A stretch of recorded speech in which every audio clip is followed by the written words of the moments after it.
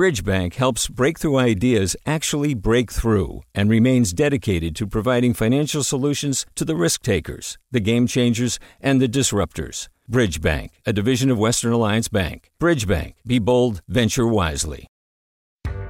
Hi there, I'm Rand Abdel-Fattah from Throughline.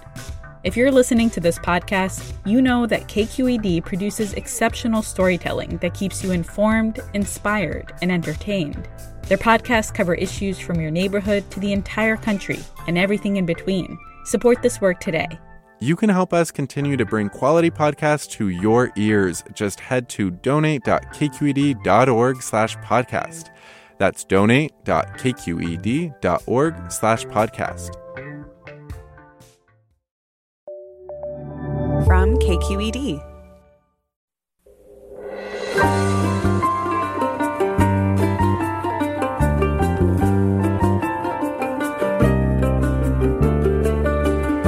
From KQED Public Radio in San Francisco, this is Forum. I'm Scott Schaefer. This hour on Forum, the popularity of pets in the age of COVID-19. Working at home, social distancing, missing friends, family, and coworkers, many people are adopting pets during the pandemic. It's been the best and in some ways the worst of times for dogs and cats. We'll hear how having your owner home all the time is affecting our furry friends. It's not all belly rubs and treats. We'll hear how the pandemic can be stressful for animals too, and how to make the most of it for all concerned. That's all ahead on Forum right after this news.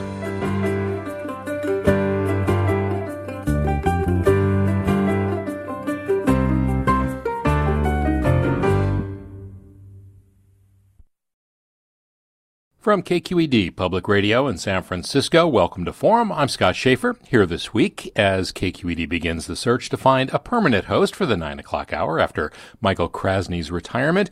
Mina Kim has been named host of the statewide 10 to 11 o'clock hour.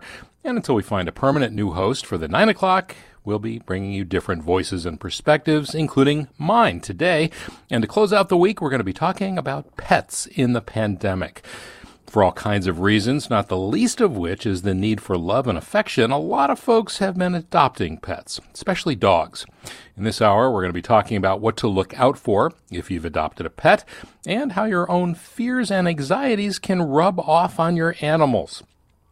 Joining us are Jennifer Scarlett, president of the San Francisco SPCA. She's also a veterinarian, by the way. Also with us, Sherry Franklin, founder of Muttville Senior Dog Rescue Agency, and Dr. Melissa Bain, professor of clinical animal behavior at UC Davis School of Veterinary Medicine. Welcome to all of you. Thank you. Good to have you with us. Well, let me begin with you, Jennifer, if I could, and give us the big picture here. What's been happening generally? I assume it's just not my imagination, that I see a lot of people walking around with dogs and puppies, and I see dog training classes down at Crissy Field. I mean, give us the big picture. What have the trends look like? Well, the biggest trend is what we're seeing is just an incredible increase in the demand. So for many shelters, the number of adoptions is about the same, but supply is down, which is great for sheltering. But demand is just incredible. So we have folks who are applying for adoption, but also going to breeders and other sources to acquire a pet. And you're absolutely right. People are looking for connection during this time. And when you say the demand is up, has that been consistent over the past year? Did you see it sort of spike at the beginning of the pandemic, or has it been pretty consistent? It's been very consistent. We have it's interesting because before the pandemic, obviously people could walk in and look around. And so it's probably a combination of increased demand and also an ability to tally, because now it's all digital. We can capture information and look at the number of people who are interested. But just to give you a sense for the San Francisco SPCA, we receive about 5,000 applications per month, and we adopt out about 5,000 animals per year. Wow. And so what are you seeing in terms of the applications? I mean, are people just saying, hey, I'm lonely? I mean, are you seeing different sort of reasons for why they want to adopt pets? It's pretty consistent in the reason, and that is connection. People who have had pets in the past maybe have lost their pet, or this is the time where they can acquire a new one, and they just want that bond. And then we have a number of people who it's their first time, but it's the same reason. It's I want to experience what it's like to feel this bond and this love for an animal. And what about for older dogs, Sherry Franklin? Are you seeing either a higher demand or even a higher supply? I mean, sadly, if owners of dogs are dying of COVID, what's happening to their pets? Well, I can tell you this. As far as the people wanting dogs, I just want to give you a stat from our rescue. And I also want to say Jennifer Scarlett is one of my dear friends and mentors, and I'm just really honored to be on a show with her. Thank you, Sherry. We had last February, pre-COVID, we had 155 adoption applications in 1 month. And this February, still counting, we have 320. So we have seen no shortage of people wanting to adopt animals at this time. Also, we're having a lot of conversations internally about how many more owner or guardian surrenders we're experiencing, people that do need to give up their animal. And we're curious if it's because we're more well known than we used to be, or if it's actually really a change. But we aren't seeing a difference in why people are giving up their animals. It is usually due to health or death in a family. So it isn't that we are seeing people just giving up on their dogs. I think more people are actually keeping their animals because they are at home and they do have the time to spend with them. And of course, that leads to your bigger question is, are we crowding our dogs? I mean, do they need some space from us? We've become so needy. Well, Dr. Bain, let me ask you that. How does our behavior, our own anxieties, and just being around all the time, how does it affect animals? So I think it affects dogs and cats a bit differently. Dogs may appreciate us being home more frequently as we are now, whereas cats may have a different idea. And perhaps owners are interacting with their cats more frequently, not letting them sleep and stressing them out. And same thing with dogs. But I wonder what will happen once our owners go back to work in person, and how our dog's going to react to that. Are they going to be more likely to have separation anxiety or other issues in the future? And so you're saying, sounds like that cats in particular are more annoyed with us being home than dogs are. Is that right? I think cats are more annoyed generally, but yeah, it's hard to say right now. We have a study going on that we're collecting data looking at cats presenting to our emergency clinic over the past 10 years, including last year in 2020, for being blocked, which is where they can't urinate, which is kind of a hallmark sign, an emergent sign for cats with interstitial cystitis, which is a stress-related disorder. And preliminary evidence looks like they may be overrepresented. We may not, we're not certain yet, but it could be that these cats are more stressed out this past year. And Jennifer, as you're sort of completing adoptions at the SPCA, do you give these new parents or sort of different or additional instructions because of the pandemic? We do. A couple of, we have support systems, especially for people who have not had pets before, either online or in person with our counselors. But we also counsel people about, the demand on the veterinary industry at this point, and really preparing for that. What we've experienced over the last year is an inability to work at capacity at vet clinics, and here in the San Francisco Bay Area, sort of being at near capacity to meet the demand anyway. And so just a lot of less about sort of the behavior pieces, because overall being with them more is a good thing in most cases, especially for the dogs, but it's really planning their medical care during this time. Yeah. And Dr. Bain, given the demand and the relatively low the supply of animals, what are you hearing about where people are getting their, especially like puppies from? Are they going outside the country? Are they going to these so-called puppy mills? I mean, what should people be on the lookout for? First of all, we have to understand why people want these pets, and the demand often, like Dr. Scarlett said, outstrips what we can supply for them. And when that doesn't happen, they have to go outside kind of typical places. And unfortunately, they may be reaching out to unscrupulous breeders or I mean, outside the country, there are organizations that bring animals in from outside of the country. And the pets we're seeing some that are quite young in their presentation. So I wonder if where they're getting the pets from is having an impact on behavior. When you say they're quite young, you mean they're too young to be, being adopted and taken away from their mothers? Well, more so too young that we're to be seen in our behavior service. Typically, the age of the pets that we see in our behavior service are 2 to 3 to 4 years of age. And we're seeing quite a number of dogs 8 to 9 months of age. Yeah. And Sherry, I'm wondering, with the senior dogs that you're seeing, are ones that were harder to adopt or, before the pandemic? Are they more likely to go out the door with someone? Yes, that is such a good point. We had 91 dogs available for adoption on the day that we started sheltering in place. And some of them were long-term harder dogs with diabetes or dogs that were blind. And literally within the month, not all 91 of them were adopted. And, of course, we were getting new dogs in every day, so we had more. But people are appreciating their animals. And I think that a lot of them during this pandemic may not want to make that really long-term commitment of 15 years and get a puppy. But a lot of them think that an animal in their life is so wonderful. So, senior dogs have become more popular. I mean, that's what I'm seeing.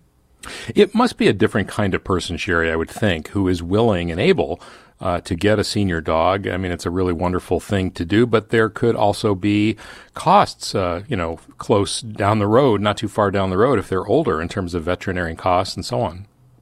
Well, we see what we do at Muttville anyway is we do a full nose to tail checkup with our veterinarians and make sure that we uncover anything that is clearly a health issue so that people go into it knowing.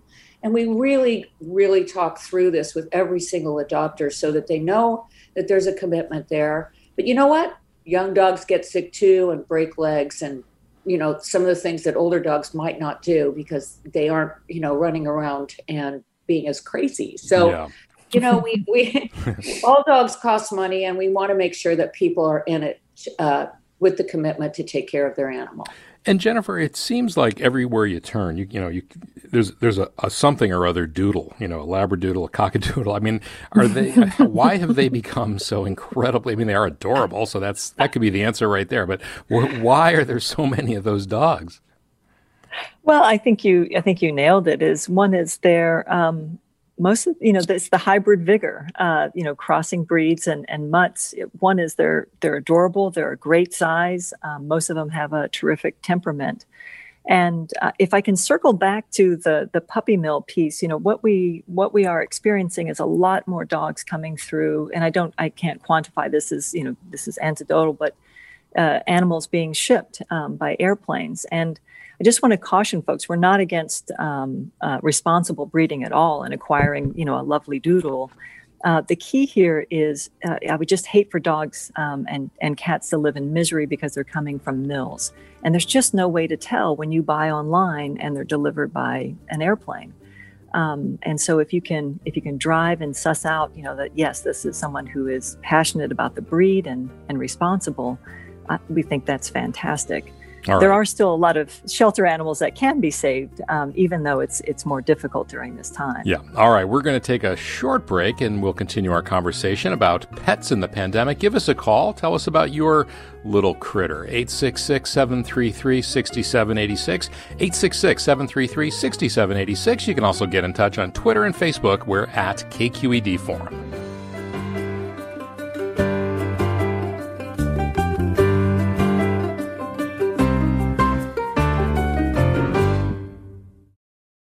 Support for Forum comes from San Francisco Opera. Set 10 years after a school shooting, the critically acclaimed opera Innocence takes us into a complex emotional journey where our understanding of innocence and guilt is constantly upended. Kaya Sariaho's ethereal score collapses the past into the present as a community of survivors grapple with how to move forward. Don't miss the highly anticipated American premiere of Innocence, June 1st through 21st. Learn more at sfopera.com. And welcome back to Forum. Scott Shafer here this week, and we're talking this hour about pets in the pandemic. They are more popular than ever. Our guests are Jennifer Scarlett, president of the San Francisco SPCA, Sherry Franklin, founder of Muttville, the senior dog rescue agency, and Dr. Melissa Bain, professor of clinical animal behavior at UC Davis's School of Veterinary Medicine. If you'd like to join us, give us a call. It's 866-733-6786. Again, that's 866-733-6786. And my colleague Marisa Lagos is reaching out to me on Slack because their dog Lola, who they got from somewhere else, let's just say that, it arrived on an airplane. She wants to know, how can you train your dog to stay alone without crying? Dr. Bain, any suggestions? Okay. Dr. Bain? Yeah. Yeah. So how do you train a dog to stay home without crying once, if they're home alone, or when, eventually, as you said earlier, we're going to go back to work in an office, at least many of us will. So how do you prepare the animal for that? So when we talk to our clients, we hope that they'll be able to leave their pet, at least for a walk around the block or a trip to the store, so that the dog learns that it's okay to be left alone. And we even want to amp that up a bit, so when the owner does leave, even for shorter periods of time, that the dog is left with a very special treat that it never gets any other time. A peanut butter stuffed Kong, a marrow bone, something that's very special that they only get when the owner's gone. So we hope that they start anticipating that owner's gone means very, very special things. And you do that. How many times do you have to do that before they get the message? Does it depend on how smart the dog is? Yeah, it depends. But we also have to understand that dogs with separation anxiety actually suffer from a very severe panic disorder. So we can't think that this is going to cure them all or prevent them all. So we want owners to be very aware that even though these are good recommendations, if their dog is suffering from separation anxiety, that they contact their veterinarian for medications and other behavior modifications so that the dog is comfortable. When do you recommend medication? Like, is it anti-anxiety medication you're giving the animals? Yeah, and how we utilize medications is as a tool to help the behavior modification go more smoothly and usually for owners more quickly. These dogs are suffering from an emotional disorder. If an animal or a person is too anxious to be able to learn, then the behavior modification is going to go very poorly, owners will be frustrated, and then the dog continues to suffer. All right, let's go to the phones. And again, the number to call if you've got questions about your pet or if you're thinking about getting a pet during this pandemic, give us a call at 866-733-6786. Again, that's 866-733-6786. You can also email us. It's forum@kqed.org, or get in touch on Twitter and Facebook. We're at KQED Forum. And let's go first to Oakland. And Alex, welcome. Hi there. How are you guys? Good. How are you? I'm good. Well, what's on your mind? Well, I just wanted to bring up a subject. I'm not really sure if it's applicable because it's not really something you can have at home unless you have a good amount of space. But horses have actually become a pretty popular thing within the pandemic. It's an outdoor sport. It's something you can do within a 6-foot proximity of someone because horses are rather large and you can't really be that close to them.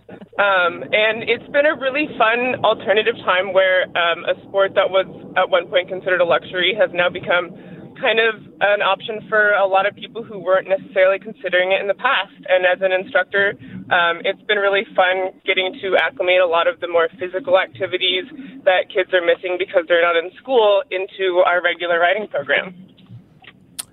Dr. Bain, horses? Horses, I love horses. When I went to vet school, my first goal was either to be a dairy practitioner or an equine practitioner, and now I'm doing behavior. So, things change. So I can see the draw of horses, and I can see how exciting it is for people to ride and be engaged in an outdoor activity. My concern is, just like with anything, that a bubble will burst. And I worry, like when we saw with in the late 2000s, when the financial crisis hit, that a lot of these horses became unwanted and became very difficult to place into rescues or find new homes for them. So while we certainly encourage people to investigate everything that they want to do, horses or dogs or reptiles or whatever, that they should be aware of the full long-term commitment that's needed to care for these animals. Does that respond to your point, Penny? I'm sorry, Alex. I'm sorry. I think that's one of the cool reasons being an instructor has been really neat at this point, because we've had the chance to give people some information and some education physically as well as mentally that maybe they wouldn't have necessarily considered even something they were interested in before, because it kind of applies to the different parameters that are set right now in the pandemic. All right. Well, thanks for sharing that, Alex. We've got some comments now from some cat fans. Martha writes, what a dog-centric lot you are. My 2 cats have been lifesavers during this time, and they both seem delighted to have me home 24/7. And Priscilla writes, please lose the mainstream stereotype of cats. They're not generally annoyed. It's all about how they're treated. Every cat I've ever had has been loving and affectionate and would often follow me around the house or yard just to be social. And I have to say, I have had cats for many, many years. Unfortunately, ours died a few years ago, but Bobbio and Cleo, they would be annoyed with me now if I were saying that, if they heard me. So yes, cats are fantastic, but they do, Jennifer, it is a different kind of companionship. And would you say that different people prefer dogs, and are there personality types that prefer one or the other? Oh, there's tons on this. I just want to give a shout out to those listeners for standing up for cats. I like to say I'm bi. I have 2 cats and a dog, and I love the similarities and I love the difference. And you can go down the road of are cat people more introverted, so forth and whatnot. But I just come back to over and over again. It's about wanting that connection. And it's about being open to different types of connection, and I think that's the beauty of it. I think for many people, it just is what fits you, and I totally enjoy the company of both cats and dogs. Sherry, is there not a market for senior cats? Oh, yes.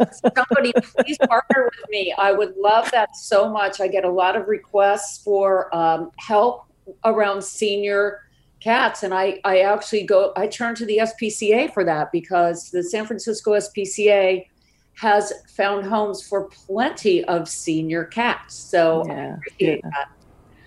Good. Well, that's good. That's good to hear. Now I'm on the defensive about cats. I should say my little kitty's collars are just like a reach away from where I am right here. I keep them close. Okay. Let's go back. I can tell you that a lot of people that have had cats turn to senior dogs because senior dogs are a lot lower maintenance, and a walk around the block pleases them as much as going to the beach every day. So, we are seeing some crossovers there. All right, let's go back to the phones now. And Kathy in Mountain View, you're next. Hello. Hi, you're on. Go right ahead. Yes, I have a question. I'm so upset about the fact that a lot of French bulldogs are being stolen. People's cars are being broken into. The dog walkers are being attacked. And just yesterday, Lady Gaga had 2 of her lovely little French bulldogs were stolen. And her dog walker was shot. And I'm so upset. And Lady Gaga is not even in the country. I can't imagine what she's going through. So as potential... Not to mention the dog walker who got shot. Yeah. Oh, yes. And, if people are interested in adopting dogs, how do they know it wasn't a dog that was stolen? Well, that's a good question. And Lady Gaga, by the way, has issued a $500,000 reward to get those dogs back. So I hope they also arrest the guy that shot the dog walker. But that's another matter. What are your thoughts about that, Jennifer? How do you check for those things? I mean, if somebody stole a dog, they're not going to just turn it in for free. Presumably, they'd want to sell it to somebody, right? Right. This is a great reason to get your dog and cat microchipped. And there was actually in San Francisco several months ago a young woman who was mugged, and her little gray Frenchie stolen from her and has not been returned to my knowledge. And so it is something that has also happened locally. But microchipping your pet is a very easy, simple, accessible way, and it's a permanent way that we can identify the animal. Seems like that would be ripe for conspiracy theories. the microchipping or the stealing of Frenchies? The CIA is going to know where you are now. What is it about? We already do. What is it about French bulldogs? Oh, they're in high demand. They're super cute. I mean, just imagine one. Put one in your head right now. They're adorable, and they're in very, very high demand. Yeah. And that's what's driving this. Yeah, my neighbor has one named Cal. I see Cal all the time. Let's go to Penny in Los Altos. Welcome. Thank you. Listen, I have a little rescue dog. She's half Chihuahua and half Pit Bull. And that's actually pretty common, as funny as it sounds. Yeah. They're called Chippets. They call them Chippets. Wow. I know. And let me tell you, this dog is so smart. We had to go to, because of her Chihuahua barking, we had to go to a reactive dog class at one point. And I learned, going to learn about dog obedience, it's for the owner. It's really not for the dog, basically. I learned how to keep my dog at a low emotional phase when people are coming, where she used to bark. I can now give her the command they taught me to give her, and she doesn't bark at people anymore, and she's a lot less nervous. So it's great. Really important. Yeah, really important. I just wanted to put that out there, how not all vets are behaviorists. And so to go to a behaviorist and to take the dog classes, and if your dog isn't doing what you want it to do after you've taken the dog class, by all means, take another class. Take an advanced class like I did. Yeah, and I can add on that, what is most important here is to avoid dominance and what's called balance training. You want to go to a trainer who is using positive reinforcement, because you can amplify those behaviors or amplify stress in your animal. So positive reinforcement is the key to good training. And I would love to see a picture of your dog. Where should she send it? Yeah, that is that's quite a combination there. How do you find a good behaviorist, Dr. Bain? Is there a list, or Jennifer, any of you really? But where would you find one that's reputable and has is going to do a good job? So first of all, anybody can call themselves a behaviorist. So literally anybody in the world can call themselves a behaviorist, except for a veterinarian who's not a veterinary behaviorist. So there are veterinary behaviorists who are board certified by the American College of Veterinary Behaviors. We're here at UC Davis, and as well as the San Francisco SPCA has Drs. Berger and Sung, and specially trained education beyond the typical veterinary degree. And then aside from that, for looking for trainers, it is often buyer beware. So just like Jennifer said, you want to avoid people who use the term balance training or dominance training, and definitely look for those that are using positive reinforcement techniques. Because if we're focusing on teaching an animal what we want them to do versus instead of focusing on stopping them from doing certain behaviors, it's just like people. You get rewarded for working and getting your paycheck and maybe getting a bonus versus having your boss continually saying no, no, no, no, no. So you may get the same outcome.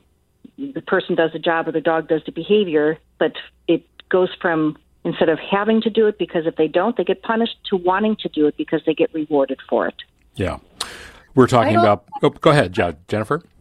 It's actually Sherry. Sherry, I just want to add on to that I've seen an uptick in people asking for board and train referrals. And I'd like to just say that the caller mentioned that it is about the guardian and the person that's on the other end of the leash. And I find that board and trains aren't teaching the actual family any tips about how to take care of their dog. So the dog may be fine at a board and train, but not be okay once the dog gets home. So I think it's really important to train the human. Yes, absolutely, and especially with the board and train, you don't know what techniques they're using away from the owner, and invariably the majority of them that are training via board and train are using aversive training techniques. If you're just joining us, we're talking about pets in the pandemic. Give us a call. Maybe tell us how a pet has changed your life in the pandemic. Give us a ring at 866-733-6786. Again, it's 866-733-6786. You can also get in touch on Twitter and Facebook. We're at KQED Forum, talking with Dr. Melissa Bain. She's a professor of clinical animal behavior at UC Davis's School of Veterinary Medicine. Sherry Franklin, founder of Muttville Senior Dog Rescue. And Jennifer Scarlett, president of the San Francisco SPCA. Let's go to Steve in San Francisco. Welcome. Hi there. Thanks for taking my call. I've been fostering dogs with my family for the past 10 years, and I highly recommend it for anyone out there thinking about it. So it's a great way to have a dog and not necessarily commit to ownership. My question is about a dog I have, a companion I've had for almost 14 years, and he's just getting very senior. We took him to the SPCA. They diagnosed neuropathy, they think, for his hind legs. His front legs are fairly strong still. We have a lot of stairs at my house, and I'm just wondering, if there's any advice for how we can help him, he's really struggling with the stairs and even walking. What out there, aside from maybe even a sling, what I can do to help him along. Yeah. Dr. Bain? First of all, thank you so much for caring so deeply for your dog. Your dog is so lucky to have you looking out for his physical well-being, as well as, thinking about how you can help him in the future. And, it's really hard to identify what is best for an individual animal, but I truly believe that owners know their dogs very well, and their cats. They know them, they know their decisions that they need to make, and in conjunction with their veterinarian, kind of going forward as to what would be best for that individual pet. Steve, yeah, go ahead. This is Sherry again. I'm sorry. We work with a lot of dogs, senior dogs, larger dogs, that do have mobility issues. And I have found a few products that really work well. Instead of a sling, sort of a help-me-up harness, things like that, and even wheels that you could keep at the bottom of your stairs. But I truly believe to keep that dog's quality of life really good, you want to take them out, and we say they don't need a huge walk, but just a sniffari, something that gets them out, wandering around, getting some sunlight. And if you can I had a 100-pound Akita that I used to help up my stairs. I called it a suitcase. It was really a help-me-up harness. So even I could help him up the stairs and down the stairs. And then I think it is a quality of life issue at a certain point, but I do think that mobility can sometimes go when the quality of life is still really high and the dog is still really happy. So there are a lot of things that you can look at muttville.org. We have a resource page with things like drag bags and things that you can have in your home that can help an older dog maneuver in the house and then down and up and down the stairs. So don't give up hope. And swimming therapy is another wonderful thing for back end problems with dogs, small and large. All right, Steve, lots of good advice there. Thanks so much, and good luck with your dog. We're going to take a short break, and I'll give the number out again if you'd like to join us to talk about pets in the pandemic. 866-733-6786. Again, it's 866-733-6786. Get in touch on Twitter and Facebook if you prefer. We're at KQED Forum, or you can do it the old-fashioned way and email us. It's forum@kqed.org. Scott Schaefer here. For the rest of the hour, we're talking about pets. Stay with us.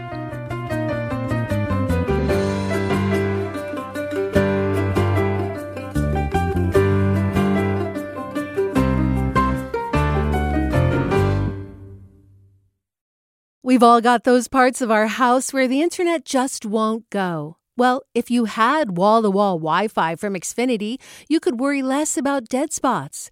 Because with wall-to-wall Wi-Fi from Xfinity, you get fast speeds, reliable connection in every room, and power for all of your devices, even when everyone's online. That's wall-to-wall Wi-Fi only with Xfinity.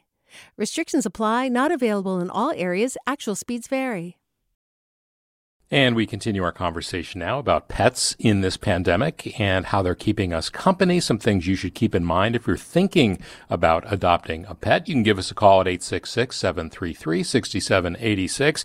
Got a stellar trio of people here you can talk to. Jennifer Scarlett, president of the San Francisco SPCA, Sherry Franklin, founder of Muttville Senior Dog Rescue, and Dr. Melissa Bain, professor of clinical animal behavior at UC Davis's School of Veterinary Medicine. A lot of comments here from listeners. Rachel writes, what advice would you give to pet owners who have inherited family members' pets after they've passed away from COVID? Is the adjustment different given the loss the pet themselves may experience after their original owners have died? Wow, that's a big question. I don't know who to put that one to. Maybe Jennifer? Yeah, our experience, we've had quite a bit of experience of through the CITO program of receiving animals who, their people have passed. And generally, not always, but generally these are older pets. And particularly, with older cats, it's really stressful to change their house. And it's particularly stressful going into a shelter, even one as beautiful as ours, but even changing households can be difficult. If you know a bit about the pet's routine, that is helpful to try to stay on that routine. For cats, we, think about, were they in a household by themselves, or are they entering a household with children or dogs? And then, giving them some time and space to accommodate and acclimate to their change. But one is patience, not pushing it too much, especially with cats, giving them space, making sure that they're just eating and drinking. And eventually, most of the time, they'll start to relax and start to engage. And then trying to stay with that routine as much as you can. But it is, many animals, they grieve, and it just takes time for them to cope with that. Sherry, anything to add to that? I would just agree with that. I feel like many of the dogs that we do get, a lot of the dogs that we get do come from homes of people that have passed away or gone into nursing homes, even pre-COVID. And we do see some grieving, and we do try and matchmake that to a person that might actually be grieving. So, that sort of thing, like a Seniors for Seniors program, where you actually find a nice senior to go with the senior dog that, is missing their person. And also, I like Jennifer said, it just takes some time, and don't expect them to just be wagging their tail or rubbing up against you if it was a cat. Right away. So, having the patience. Let me read some listener comments here. Maria writes, what do your guests think about senior citizens adopting puppies? There are 3 people in my neighborhood who have mobility challenges. When I see them walking a little puppy who has lots of energy, I wonder about them falling and the puppies not getting enough exercise. Some people have adopted puppies because they've lost a dog and have not thought about adopting a senior dog. Jennifer, when you're trying to match puppies with people, is that something you think about? We do. We talk to people about what their expectations are, about the personality of the, in this case, we're talking about dogs, sorry, cat people, about the needs of the dogs, and try to and veer them in the right direction. But, we, in the end, it's about, it's about an individual choice, and it could be, and this person sounds like they're a wonderful neighbor. They're concerned about other folks, but it may be that they have the means to have dog walkers come and exercise, or other ways that they can engage that animal. But it is key. I mean, in our matchmaking, there are many times where we divert people to a more appropriate fix, because, puppies are a ton of work. And if you think of puppies, a lot of work at 10 weeks, wait until they're 10 months. So yeah. And if you are going back to work anytime soon, it's really not a good time, right? And by that, I mean, at the office, if you're not going to be home. Well, it all depends, again, on your means. Can you, do they have a play group that they can go to, or a dog walker? Do you work at a pet-friendly place? Because we know that pets can actually increase productivity, and more we're seeing offices become pet-friendly. So there's just, there's a lot of unknowns. Yeah, and a related tweet here from Molly, who says, so many families getting COVID puppies. I wonder if they realize that this dog will be with them until the kids are grown and out of the house. Puppies are adorable, but the time frame is a many years thing, not just when kids are young, and that is certainly true. All right, let's go back to the phones now, and Milana in San Francisco, you're next. Families getting COVID puppies, I wonder if they realize. Turn your radio down. I think I hear myself. Oh, hi, yeah. Can you hear me? Yes, we can. Go right ahead. So I just wanted to comment on that pandemic puppy aspect of things. You know, our kids have been home on homeschool. I call it screen school. And we got a puppy, Australian Shepherd Drama for Drama Queen, with the idea that maybe she would decrease the drama in our life. But she's just wonderful from a social emotional standpoint for my daughter, who just turned 11. And, you know, really the pandemic fatigue and the forts and the personal hygiene and, you know, all these issues that our children have been suffering from not being in school. So having a dog at home to walk, to get out of the house, I am taking that challenge on myself because, you know, kids will do contracts and say they're going to walk the dog and do all this stuff. But then where are they? So that was sort of my pandemic puppy drama queen story in terms of helping our children get through this, and the responsibility after it is a long-term commitment. So. Yeah, but Jennifer, that really speaks to why the demand is so high, not just the owners or the adults in the household, but the kids. Yeah, and, you know, as Sherry said, there are some folks who want a shorter commitment and an older dog, and that is beautiful. But, you know, I think the longevity, I'm a puppy person. I see them through until they're old, but I love that craziness of a puppy, and when they look to you and they're like, oh, you're my person. And that it does last, hopefully 12, 14 years. I think that, especially for kids, we've had so many parents either fostering or adopting, and it is a beautiful thing for kids, and not only emotionally and helping them through this time of stress, but also, you know, there are health benefits to having an animal in their lives. You rarely talk to an adult who has, like, bad feelings or memories of their pets as kids, right? Right. Seems like a pretty universally good thing. All right. Thanks very much, Milana, for the call. Let's go now to Alameda, and Max, you're next. Hi. Yeah, I just wanted to call in about the board and train facilities because we actually had a really good experience because we rescued a pit bull, and 6 months after we had her, she got really aggressive towards other dogs, and she would growl at people. My wife was 9 months pregnant. And we were like, we can't bring a newborn into this house with this dog. And we tried training, we tried treats, we tried everything. But we dropped her off at the board and train facility when my wife went into labor. And 2 weeks later, they came into our home. They taught us how to do everything. And we have the best dog. And we don't, you know. And so I just wanted to put that out there, that it can be a really good resource, especially if you have an aggressive pit bull. Yeah. Otherwise, they're going to be put to sleep. Yeah, that's a tough one to talk about. Bad reputations, Jennifer. Pit bulls, huh? They put cats to shame. They do. They're, you know, it is a dog that carries a lot of stigma, and I'm glad that you had a good experience. However, and Dr. Bain, I'm sure, can speak to this more. What we find in our behavior specialty service is dogs, especially when punishment-based training methods, and I don't know that punishment-based was used at your board facility, so I don't know that. But what we do know is when punishment, prongs, shock collars, choke collars are used when animals have anxiety and especially aggression, it can lead to other issues, either internal issues in the animal or behavioral issues. All right, Max, good luck with you. Sounds like things are going well. Let's hope it stays that way. Here is a listener comment who says, now that I'm home, I hear my dog go bananas when the mail carrier comes to the house. Should I get a bark deterrent? No. No? Don't. What? Because that's just natural and normal. I think this dog probably was barking. The owner just never heard it because they weren't home. Yeah. So, again, focusing back on the reasons why dogs are doing this, you know, a bark collar will stop the behavior but not stop the desire. So this dog could be stressed about someone coming onto his property and been very effective in the past weeks to months to years in quote unquote chasing the mail carrier away, because each time the dog barks, the mail carrier walks away.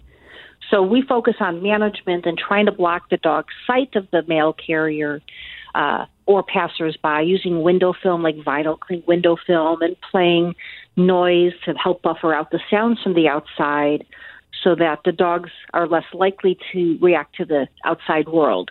And then, addressing the reason why they're doing it versus just stopping the behavior. Yeah. All right. Here's a comment from Lori, who writes, I started a business named for my cardigan Welsh Corgi just 6 weeks before the pandemic shut down. I walk to work with my Corgi, and she's grown to love hanging out all day at her shop, quote unquote, her shop, meeting and greeting human and dog visitors. It's been a continuing source of joy for this human and her dog to be working together. I encourage all small business owners to consider making their space welcoming to dogs as well. And then Matthew writes, my cat has become super attached to me during COVID as I'm home all the time. He's become very demanding to the extent that he calls me to the bedroom to snuggle several times a day. I mostly love the affection, but fear I'm making him overly dependent on me. He tends to sit at the window and wait for me to return, I'm told. Wow. We're trying to change the reputation of cats here this hour, I guess. Certainly there are cats who are very attached to humans, unlike, sort of the stereotype, right? Right, Jennifer? Oh, absolutely. And, depending on the age of his cat, this owner may want to consider, if he's having to go back to the office, another cat, if he's a young, playful cat. But yeah, they become attached to us. And just to continue to move that stereotype along, we actually have training classes for cats. We have kitten kindergarten. You can do clicker training and all kinds of training with cats. So yeah, let's break this stereotype, shall we? Dr. Bain, what about service dogs, who are, of course, trained to kind of look after and take care of their owner? How are they doing in the pandemic when their owners are home all the time? I don't know if it's going to be any different for a service dog versus another dog, and whether the dog is going out with the owner, depending how frequently the owner is going out, but depending on the service that the dog needs to provide. So if it's a truly trained service dog that is actually providing a service for the person, then I imagine its life hasn't changed very much, because if a person has a disability, it's going to be in the house as well as outside. And these are going to be different than emotional support dogs, et cetera. So there's various levels of trained, untrained service dogs and emotional support dogs. So overall, probably not much different for the truly specifically trained service dogs. All right, let's go back to the phones, and we'll go up to Fairfield. And Caitlin, you're next. Welcome. Hi, I just wanted to share something that my husband and I did. We actually adopted a hospice dog from Upville last March, and really we were able to do that because of the pandemic. With my husband and I both working from home, we were able to give Edna the love and care that she needed for the year that we had her. She did pass away this Monday, but we're so grateful for the opportunity that Mobile provided her to have a really, really awesome last year with us. We got to take her to Tahoe. She saw the ocean. So I'm just very grateful to Muttville, and I also just want the other people to know about their hospice program, and if they are working from home for a bit longer, that it's a great time to bring a hospice dog home. Oh, I'm very sorry for your loss, but thank you for doing that. Thank you. Sherry, you must hear stories like that from time to time, I imagine. Pretty much every day our hospice program, it's a hospice adoption, is really booming. And it's interesting to see how many people want this kind of experience, and even families with children, that they have a calling almost to come and give care and give love until there is no quality of life. And it's not to be it's something that we fully support, that we have a full support system. I think, I do believe that euthanasia is a gift when there is no quality of life left. So I'm not saying we should prolong any sort of suffering, but a lot of dogs don't even know they're sick. And to be able to offer them this wonderful opportunity, really, people write to us all the time about how they felt fulfilled by having the experience. So it's not for everybody, but a lot of people really do feel fed from giving an animal that opportunity to enjoy love and life. All right, Caitlin, thanks very much for that call.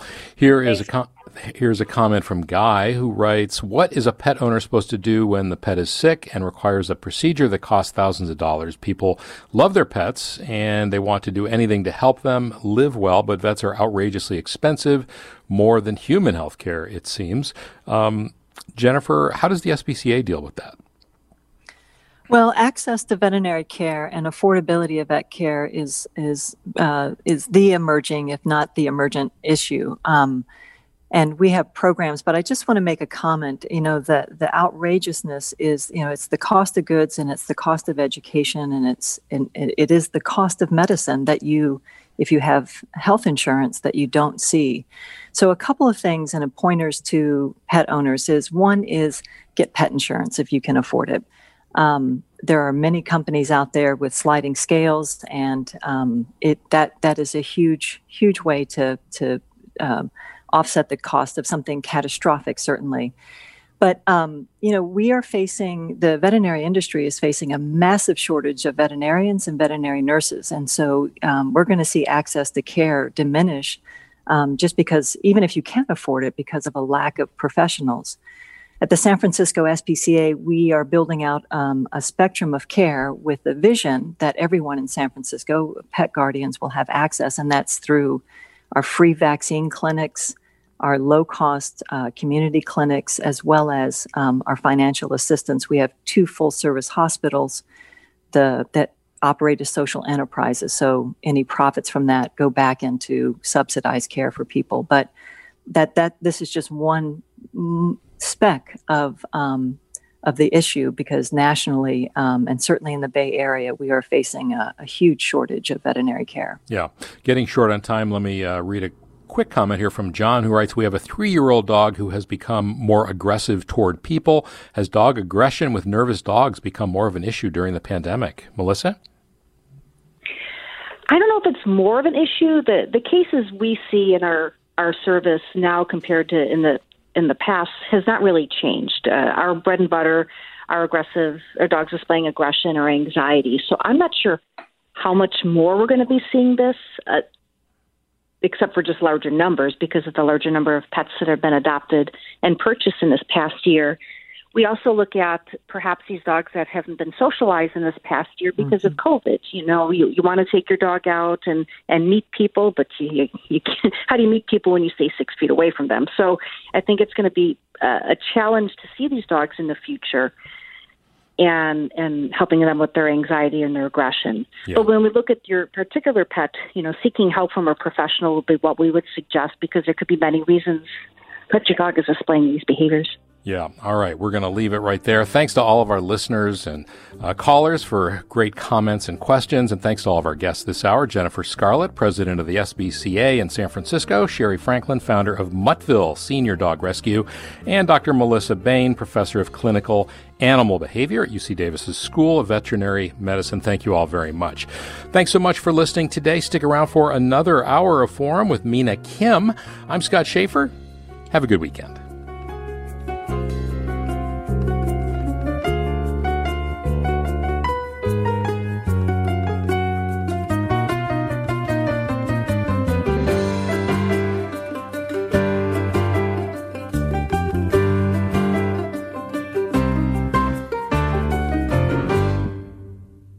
Funds for the production of Forum are provided by the members of KQED Public Radio and the Germanicos Foundation and the Generosity Foundation.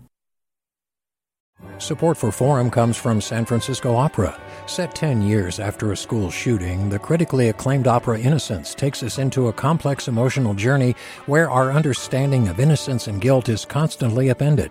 Kaya Sariaho's ethereal score collapses the past into the present as a community of survivors grapple with how to move forward.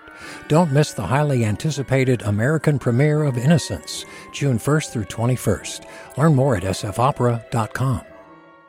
We've all got those parts of our house where the internet just won't go. Well, if you had wall-to-wall Wi-Fi from Xfinity, you could worry less about dead spots. Because with wall-to-wall Wi-Fi from Xfinity, you get fast speeds, reliable connection in every room, and power for all of your devices, even when everyone's online. That's wall-to-wall Wi-Fi only with Xfinity. Restrictions apply, not available in all areas. Actual speeds vary. All over the country, we need to improve reading in Wisconsin. Schools are changing the way they teach reading. I'm calling for a renewed focus on literacy. We have gotten this wrong in New York and all across the nation.